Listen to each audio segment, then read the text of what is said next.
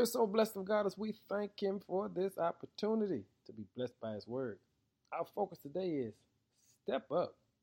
There comes a time in every life when we simply got to step up. That means we've got to do things that we don't even believe that we are ready to do.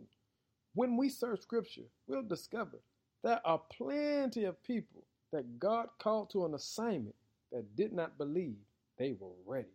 In 1 Corinthians 15, verse 58 says, "Therefore, my beloved brethren, be steadfast, immovable, always abounding in the work of the Lord, knowing that your labor is not in vain."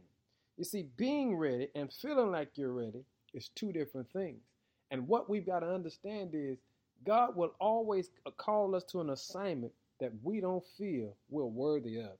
Look at Moses. When he called Moses to an assignment, Moses was on the backside of a desert, fearing for his life. And he told Moses to go speak to Pharaoh on his behalf.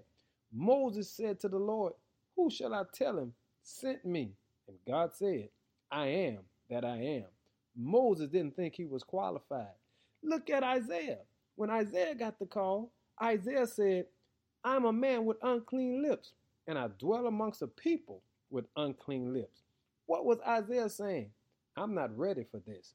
I come by to tell you this morning, God will call you to something that you don't feel like you're ready for, but step up. Because if He brought you to it, He's prepared you to walk through it. Give God the glory today.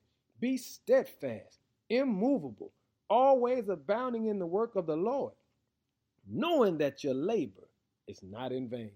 Because if God brought you to it, He's going to use you and get you through it. Give God some glory. Step up today.